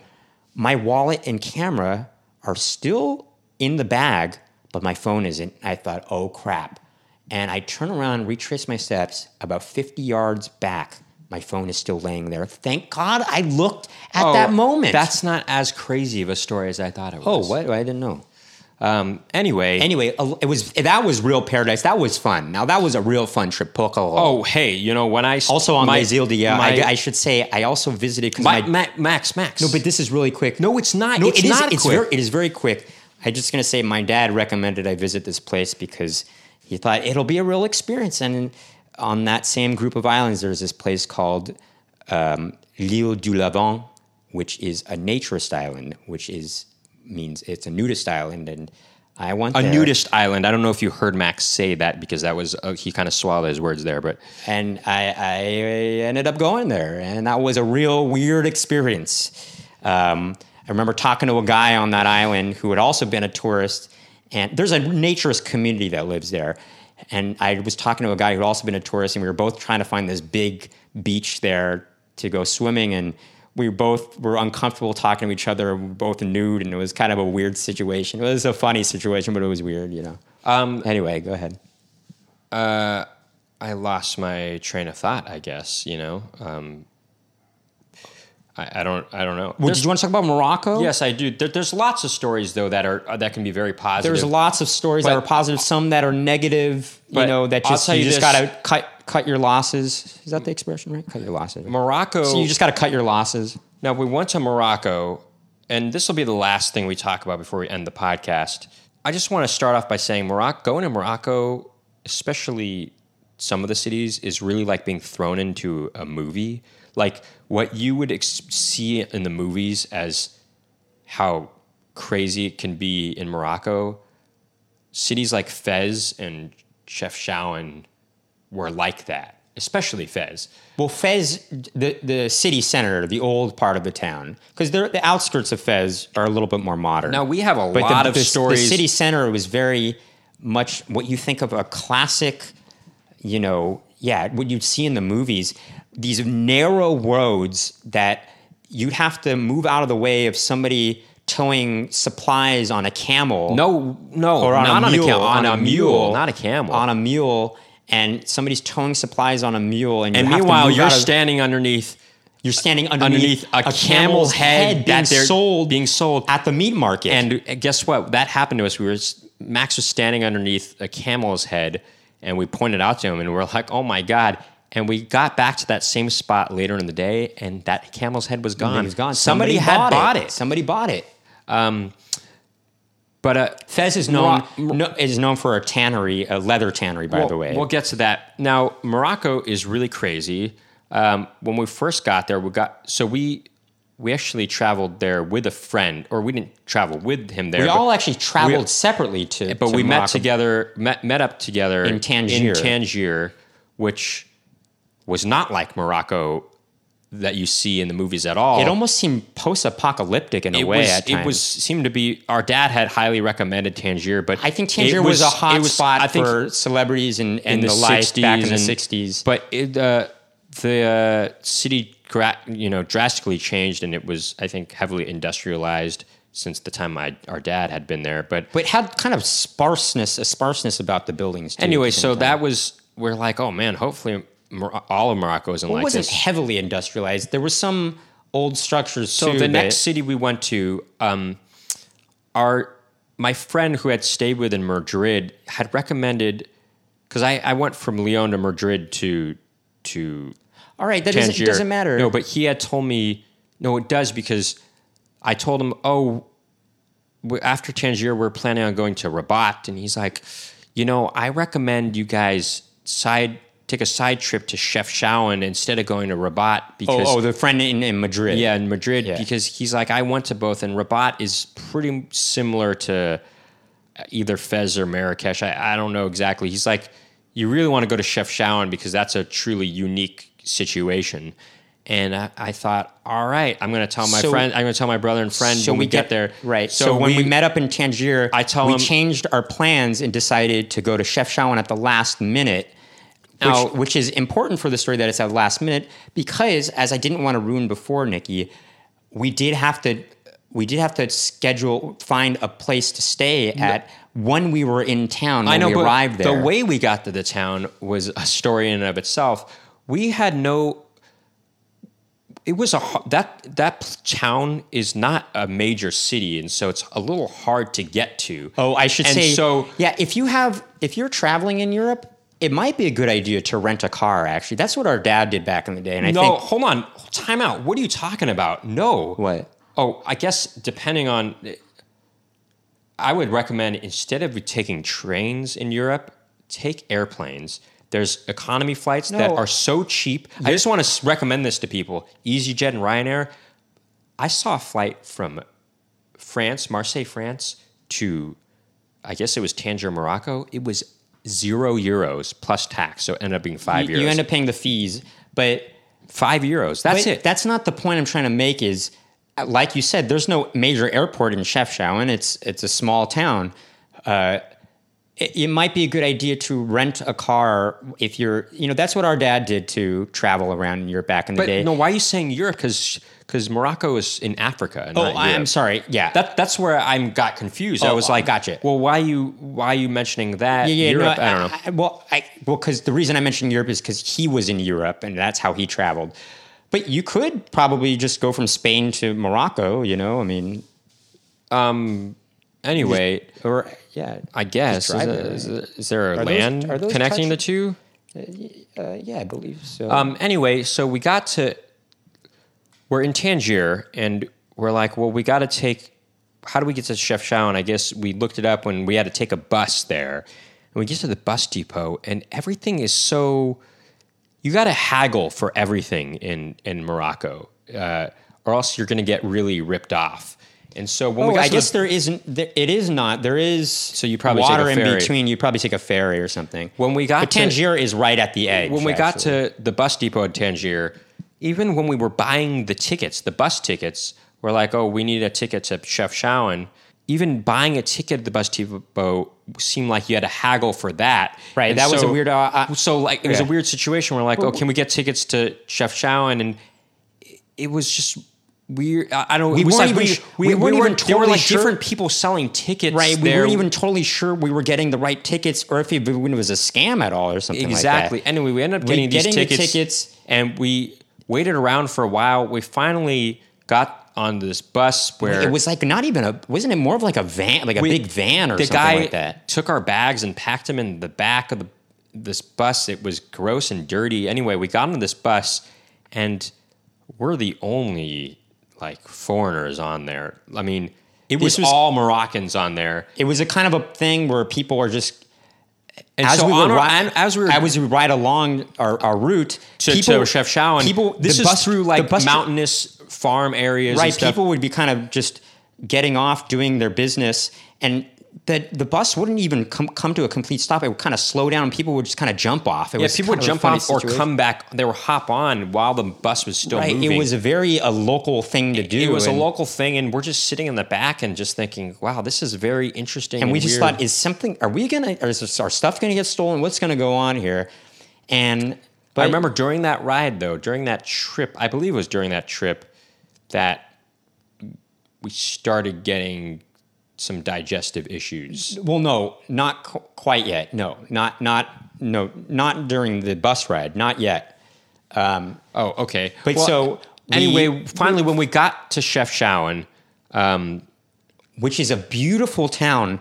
If you have a chance to see it, it was really one of the highlights of our trip. The Medina is completely painted in blue. It's completely painted in blue, and we actually did see when we were checking out the town. We saw the guy who was the painter he was painting it blue, and I took a picture, but I don't think he liked that. So I kind of snuck. Anyway, this is the kind of place where we didn't know where we were going to stay when we got there, and so we. Kind of looked around. We saw one place that looked like it was an inn or something like that. Oh, I thought we kind of looked on the computer at an internet cafe. Oh, I don't know. Well, no, it doesn't I matter. don't think so. No, we did not actually. Well, we did try and look. If I crop. Anyway, so even the taxis there in Morocco, you have to haggle for the price there on the taxis. But we got into this place and we talked to the guy and we're like, okay. It seemed on the lower level, it seemed like, oh, this could be kind of nice. Right. And the guy told us how much it was and it seemed pretty cheap. I think it was like 10 or 15 dirham right, a night. You're haggling. What's interesting about Morocco is you're haggling to get the price down for most things, but most things are quite cheap there, actually. So, but it's a sport there. They expect you to haggle. That's in fact, we had some friends that went to Morocco before us. And they never haggled there. They didn't even talk to us about haggling. And I thought, wow, you must have got ripped off on everything, or you didn't do what the custom was. Anyway, so we go into this inn. We go you up talk to our for room. my voice is getting we really go tired. up to our room, and there were 2 beds. One our friend was going to stay in. Nikki and I were going to share a bed. Nikki opens the covers. That is not true. There were 3 beds. Oh, there were 3 beds? Yeah, yeah, there were definitely 3 beds. You did not sleep on this thing. I thought it was on your side. Anyway, Nikki goes to his bed. He picked up the covers of his bed only to reveal a huge, big red stain. Ugh. What was it? It was gross. Was it like birthing liquid or like placenta liquid, or was it just What do you mean something else? Did placenta? somebody get murdered on there? I mean, what the hell was that? Maybe. And why wasn't it cleaned? Why was that still being used? Anyway, it might have been cleaned, but just the stain had been still. I thought had still set in. You know, this is what happens when you don't plan ahead. You know, right? This is what happens. You get into this kind of trouble, and so what happened was I just thought, oh my God, I got to sleep on this tonight. Luckily, I had made myself some sort of makeshift sleeping bag out of like sheets I sewed together. And I basically used that, put myself in this whole little knapsack thing and just slept in there the whole night. And I didn't get much sleep. It was just, I felt so uncomfortable sleeping on that thing. Yeah, I know. Anyway, that night though, that was the night that we started to. Now, the food was pretty interesting in Morocco, but what you do have to be careful about is not to drink any water there. You should drink only bottled water.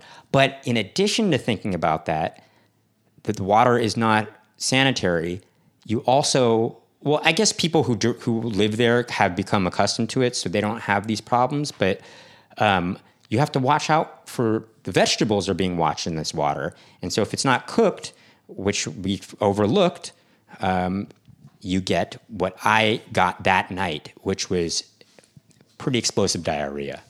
And so explosive that I was in the bathroom and Nikki and my friend could hear it going on. They were laughing about it, but I was like, boy, you don't even know what I'm going through right now. And then eventually, me and our friend, we both started getting digestive issues. And I think Max and our friend had it worse than I did. Well, I had it the worst because I also got sick too. I had I kind of felt like I had a fever. Anyway, if you go to Morocco, make sure to bring medication which is something we overlooked too, which is stupid. Or make sure, if you have to get shots or something, I don't know. Anyway. Yeah, so when we got there was a guy down below who was hanging out with like the inn clerk, and he seemed nice, I guess, at first, and he tried selling us a weed in the beginning of the day. Morocco is known for not in weed, but I guess hashish. I guess it's called. Anyway, so this guy was trying to sell us hashish, and our friend Mike was like, "Okay, maybe later. Maybe I'll get it later." And wherever we went, well, why don't you tell it then? Well, okay, so the guy was trying to sell us this weed, and everywhere we went, he would follow us the whole day. We would go into a museum, and he was waiting for us. When outside, we came outside. We came out back outside. He was waiting for us. Every time we thought we had ditched him, he was there trying to sell us this hash. This was kind of how the experience is being in Morocco. Not only do you have to haggle with people, or that you should engage in the haggling, but people, if you ask for anyone for help, watch out, because they are likely to badger you for some money or to try and sell you something. There's always some caveat to what they're trying to sell you something. So watch out. Even in Tangier, I tried to ask for somebody for where the bank machine was, and they wanted money for that to tell me, they were like, oh, they pretend to want to be, have goodwill and tell you where it is and everything, but then they'll try and ask you for money. Even if you ask like a police officer for directions, they'll be like, oh yeah, my friend will show you where this place is. And it just ends up being a local that will like take you, they won't tell you where the thing is. They'll just have you follow them, and we're like, okay, and then they'll bring you to the place that you need to go, and then you're expected to tip them after that, you know? But, you know, if that's the tradition, I think we were young and college students at the time. And I know, but when we got to Marrakesh, But I- it was so late at night, and we had to do that, and we're like, oh my God, are they just leading us to our dooms here? We didn't know, you know? Right, but I think nowadays I would have been more open to just giving a tip, because if that's part of the tradition, you know. All right. But who knows? Maybe that's just their We way really ought to like take advantage of the tourists. I don't We know. really ought to wrap this up in the next 10 minutes. So actually, anyway, so that guy. Anyway, long story short, long story long. Actually, by the end of the night, that guy kept badgering us so much, and our friend finally, just to get rid of the guy, bought some of the weed. And I think he even said at the time that it wasn't good. yeah. I mean, we don't smoke, but he does. I don't know. Anyway, so that was Chefchaouen. Then we went to Fez after that, and that was really cool. That was like Now that's really being like that was thrown the into a movie. it seemed like the genuine Morocco experience. And I bought a Fez. we also had some in Fez. friends that didn't even go to Fez, and I was like, how could you not go to Fez? That is the place to go, and that's where we haggled a lot. And our hostel there, which was It wasn't a hostel. It was a what are they It called? was a riot. A riot. Is Or that what they're riad. called? A riot. It was a really nice, contrary to the place that we stayed in Chefchaouen, this place was really quite beautiful. The architecture, it was a riad. A riad. Yeah, that's what It's it is. kind of like an Andalusian kind of architecture. Anyway, really cool. But Fez was a real experience. We had leather jackets made there while we were there, and there was. Well, I didn't have mine. We didn't have them made. You can buy. We bought leather them jackets. there. Sorry, but we had. They do make leather jackets there, though. There is a tannery there, a well-known tannery. And we wanted to visit the tanneries, and so of course you have to ask somebody like, "Oh, where's the tanneries?" And they'll like bring you to the tanneries, and then Well, there was this main kind of store where they made, I think, all the leather stuff that was in town, and they basically other suppliers sell them throughout town. But this was the main place where you could buy the leather there too. And this guy gives you a tour of the tannery, and it smelled so bad; it was disgusting, the smell. But it was cool to see. And then comes I with should his- follow up that I should say that during the time in Morocco up until that point, we saw a lot of the guys wearing these yellow shoes. They're like yellow slippers. We called them banana We shoes. call them banana shoes. They look like bananas. Anyway, just know that for the rest of the story. So we go into this leather tannery not thinking we were going to buy anything there, because it was going to be more expensive in that place. And the guy was showing us all, the tannery and everything, and he was really nice. And he was At really first, nice. He and was he like seemed to know these American. American we expressions. were, during our time in Morocco, we only spoke French because we didn't want anybody to know that we were American, or else they would hassle us more. And but this guy We actually, said that we were Canadian. but this We guy kept saying we were from Alberta. We did tell this guy that we said, "Oh, we're from California," and he's like, "Oh, my wife, she's from Santa Monica," and we're like, "Oh, really? Wow." I don't know if he was lying. I don't think his wife was really from Santa Monica. I think he just knows. He knows California and he knows Santa Monica. He which is a actually famous place eventually- in Los Angeles. He eventually started speaking to us in English because he had claimed that, "Oh, I can actually speak English better than I can speak French," and we're like, "All right, go ahead with English." He could. He knew expressions, and anyway, He did speak English well. Okay. Anyway, after he showed us the tannery, He did give us quite an extensive tour of it. So after he showed us, the tannery, then he went to a spiel to try and sell us some stuff, and we just took a hard no. We said we're not going to buy anything here Because it was expensive. It was there. expensive, and he, even by Moroccan standards, And he's like, just pick out or even something. I'd say even by American standards, this was expensive. He's like, just pick out something, pick out something, and we'll discuss. And we're like, finally, we kind of indulged him. We're like, all right, let's try to find something cheap, Right. Well, at first we were kind of looking at the leather jackets, and then he brought in this other guy who had a white coat on, as if he was the expert on it, to make him seem more, legitimate, because like a scientist or something like that. And the guy was like explaining, "Oh yes, this is the finest cuir and Cuir is how you say leather in French. And so Cuire, by the way. Yeah. No E at the end. Are you sure? Oh. I'm pretty sure.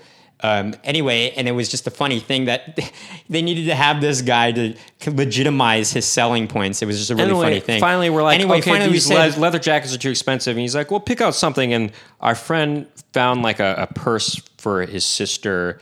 And we found this leather kind of bag for our messenger. Well, not messenger bag. It was almost like a satchel kind of thing. For our older brother. Because he used to use those at that time. And we're like discussing the price with the guy, and he told us how much it was, and we're like, just like, there's no way, it's too expensive. He's like, we're just like, all right, we'll leave. And he's like, no, just how much are you willing to pay? He's like, we're like, we can't pay for this. We don't want it. He's like, just tell me how much, and we're like, we don't want this. And he's like, then he gets a calculator out, and he's like, all right, just put the price in this calculator and then show me. And we're like, why do we have to put it in the calculator? He's like, just type it in the calculator and show me. It's like, what does that have anything to do with it? And so we indulged and we put the price in the calculator, and we turned around and showed him. He's like, you guys, you're killing me. You're killing me here. I can't do it for that. Right, and then he's like, we're like, you told us how much to do for it. And then he's like, look, you can buy this leather satchel, and you can have this purse. You can have your cake and eat it too. And we just like, well, he knows these American expressions pretty good. It was funny that he was saying you can have your cake and eat it too,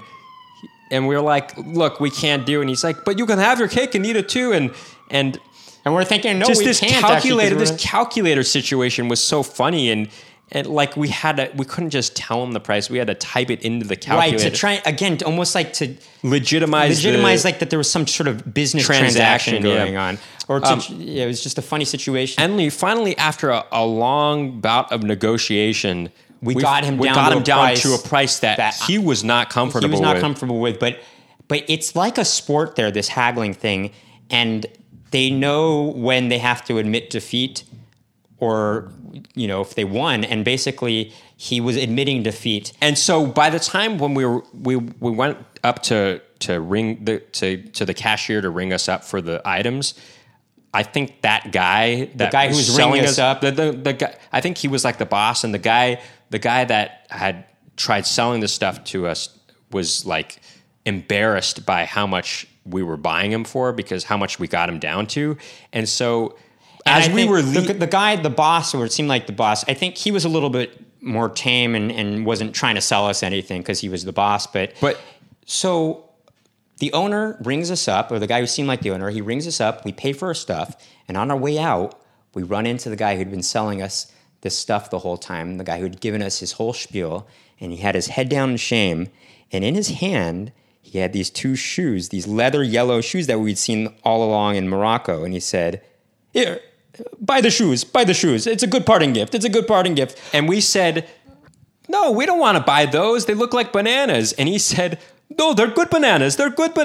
And we were starting to crack up at that. He called them good bananas, you know. And he was so embarrassed. He was so embarrassed by how much we gotten those other goods down for, that he wanted some last ditch effort to preserve some dignity that he had. But we just said, no, we're not going to buy that. And here's the real kicker. By the end of our stay in Morocco, our last city we were in was Marrakesh. Me and my friend Mike, we were looking at those shoes, those yellow banana shoes, and we thought, we can't leave this country without buying them. And so we bought our own pairs of yellow banana shoes. I regret not buying a pair for Max. I had to leave earlier than them. Early. I think the case was that I didn't have enough money on me to buy 2 pairs of shoes, and at that point we had to leave to catch our airplane back to Lyon. But we bought those yellow banana shoes, and guess what? I still have them today. We even used them for a funny sketch that we did, video sketch that we did with our older brother. Right. It was They are really funny, and they're all completely leather too. If you're not flat-footed like me, I imagine they're very comfortable. I still have a wallet. Or I do have it, but I don't use it anymore. But I had a leather wallet I got in Fez. I have a leather jacket that I got in Fez. I don't know what happened to my leather jacket that I got in Fez. But Fez was a real trip, man. It was a crazy experience. Right. But even what was really crazy, well, this wasn't really crazy, but after that, we went to Marrakesh for a little bit, and then we did this whole journey into the Atlas Mountains. And then off into, we went and visited this Berber town, which was cool. Bought this called Ait Ben Haddou. Yeah, what is it? Ait Ben Haddou. Right, It's called the Mud City. We had to haggle for because the city looks like it was built of mud. We haggled for a rug that we bought for our dad. That we lost that battle. We lost that battle. We haggled him down, but we lost the battle. Even though it was a funny experience doing it, but I felt really bad about not being able to get him down more. But eventually Anyway, we went into the Sahara Desert, and that was on camels. We rode on camels into the Sahara Desert, and we slept underneath the stars in the Sahara Desert. And that was a really cool trip. And that was a real highlight. Again, even one of the Berbers had brought a snowboard into the Sahara Desert, and we kind of rode down the sand dunes on the snowboard. That was cool. Again, it's this traveling. This kind of sums things up. It has this interesting amalgamation of you sort of feel a little uncomfortable because especially if you're on a shoestring budget like us in college, you're sleeping in the Sahara Desert, which is beautiful, but it wasn't the most comfortable situation, I will say, but it's beautiful and a one-of-a-kind of experience that you'll never experience, that you usually wouldn't experience in your everyday life. And so it's this weird combination of you're kind of throwing caution to the wind at times, you're sacrificing comfort, but you're also gaining experience, gaining a really adventurous experience, and also it's beautiful, and you're seeing these sights that you would never have thought to see in your life, and it's beautiful, and it's fun, and there is something comforting in that, Before we end this Moroccan subject, I just want to say when we were in the Sahara Desert, the night that we were staying there, we were still having digestive problems, and we couldn't find where they had apparently a toilet or like a porta potty. We could not find that at all. No, we could. We saw where it was. But it looked. We did. Maybe there was no light. There was no light. It was dark. There was no light. People were using that. There could have been spiders. It was in the desert. There was toilet paper in there. We didn't know. Anyway, we had a tissue packet, and there was one piece of tissue left or something like that, right? Well, we had one clean piece of tissue left. We also had some tissue that we had used on our noses. And so we just thought, the three of us, okay, we all were like, okay, each of us gets one of these tissues in case we have to go to the bathroom, as if one tissue would be enough. Well, no, but basically we didn't mind using the tissue that if we needed to use it come to wiping, we didn't mind using the tissue we had used for our nose on ourselves because that's all we had really. Right. Again, this is when you're in a situation that you're already throwing caution to the wind. You say, hey, this is how I got to deal with life right now. And that's what you're going to do. And luckily, Max and I did not have to go to the bathroom at the time, but our friend did. And he just found a little pocket of behind the dunes and did his business. And that was that, and he was able to do it with these little bits of tissue that we had. Anyway, that was our Moroccan experience, and just another note that we wanted to mention was that in Marrakesh, and this is kind of again a perspective of life that or another part of another culture that you don't see in your everyday life or in our everyday lives, is that when we were in Marrakesh, we were sitting down to eat one night, and it was outside, and there are these locals that are just eating this chicken, and there was these locals that were hovering around us while we were eating, and as soon as we finished eating, we got up, and there was only mostly bones on our plates. The locals just went for our scraps, just like vultures, fighting over the bones. And some of them were just putting the bones in their pockets. And it really made you think how sad things could be in a third world country and how lucky we are to have grown up in America, actually. Well, not just America, but, because there are, people, there's poverty in America, too. We're privileged enough to travel to Morocco to experience something that these people experience on an everyday basis. and it's not so glamorous for them. Right. And so, yeah, just Not so glamorous. That's putting it lightly. But for us, it's a glamorous life to be able to travel to these. Oh, I see what you're saying. It's not. It's for us to be able to travel to these places. We have these stories to tell, and they're kind of cool stories. But for them, it's everyday life, and it's not fun actually. Right. It's a sad situation, but that is what you get from traveling. You get a different perspective on life, and you realize the fortunate things that you have, and you realize you realize that other people live in different ways, and some people live in what seems to be. I remember in Chefchaouen that there would be these women that were cleaning the clothes in the river, and that's just regular life for them, and they don't think. I guess it's not. They don't think of it as being, in a unfortunate or anything. That's just their normal lives. And so I think that's just a different perspective on life. We take for granted the things that we have in America, and I think going to these different places in the world gives you another outlook on how lives are spent. That said, happiness is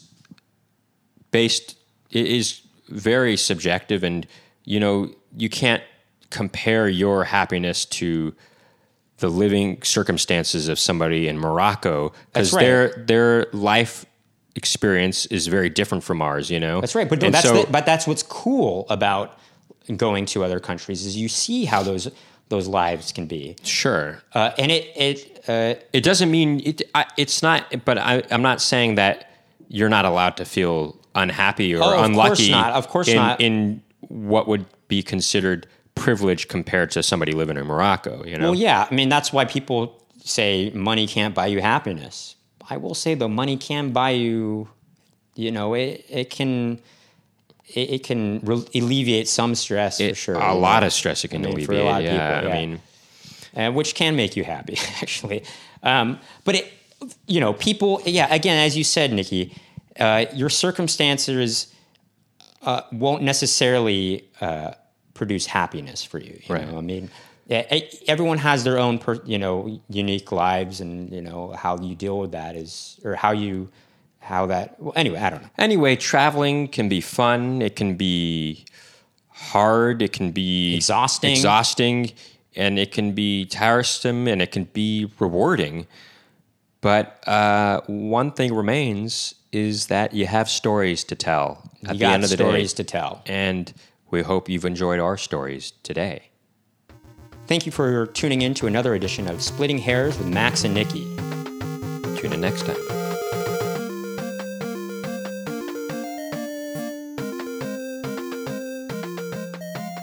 Once again, if you like what you heard or saw today on our special edition of Splitting Hairs with Max and Nikki, and like to view or listen to more content from us, please visit our Patreon page, patreon.com/splittinghairs, and become an exclusive member today.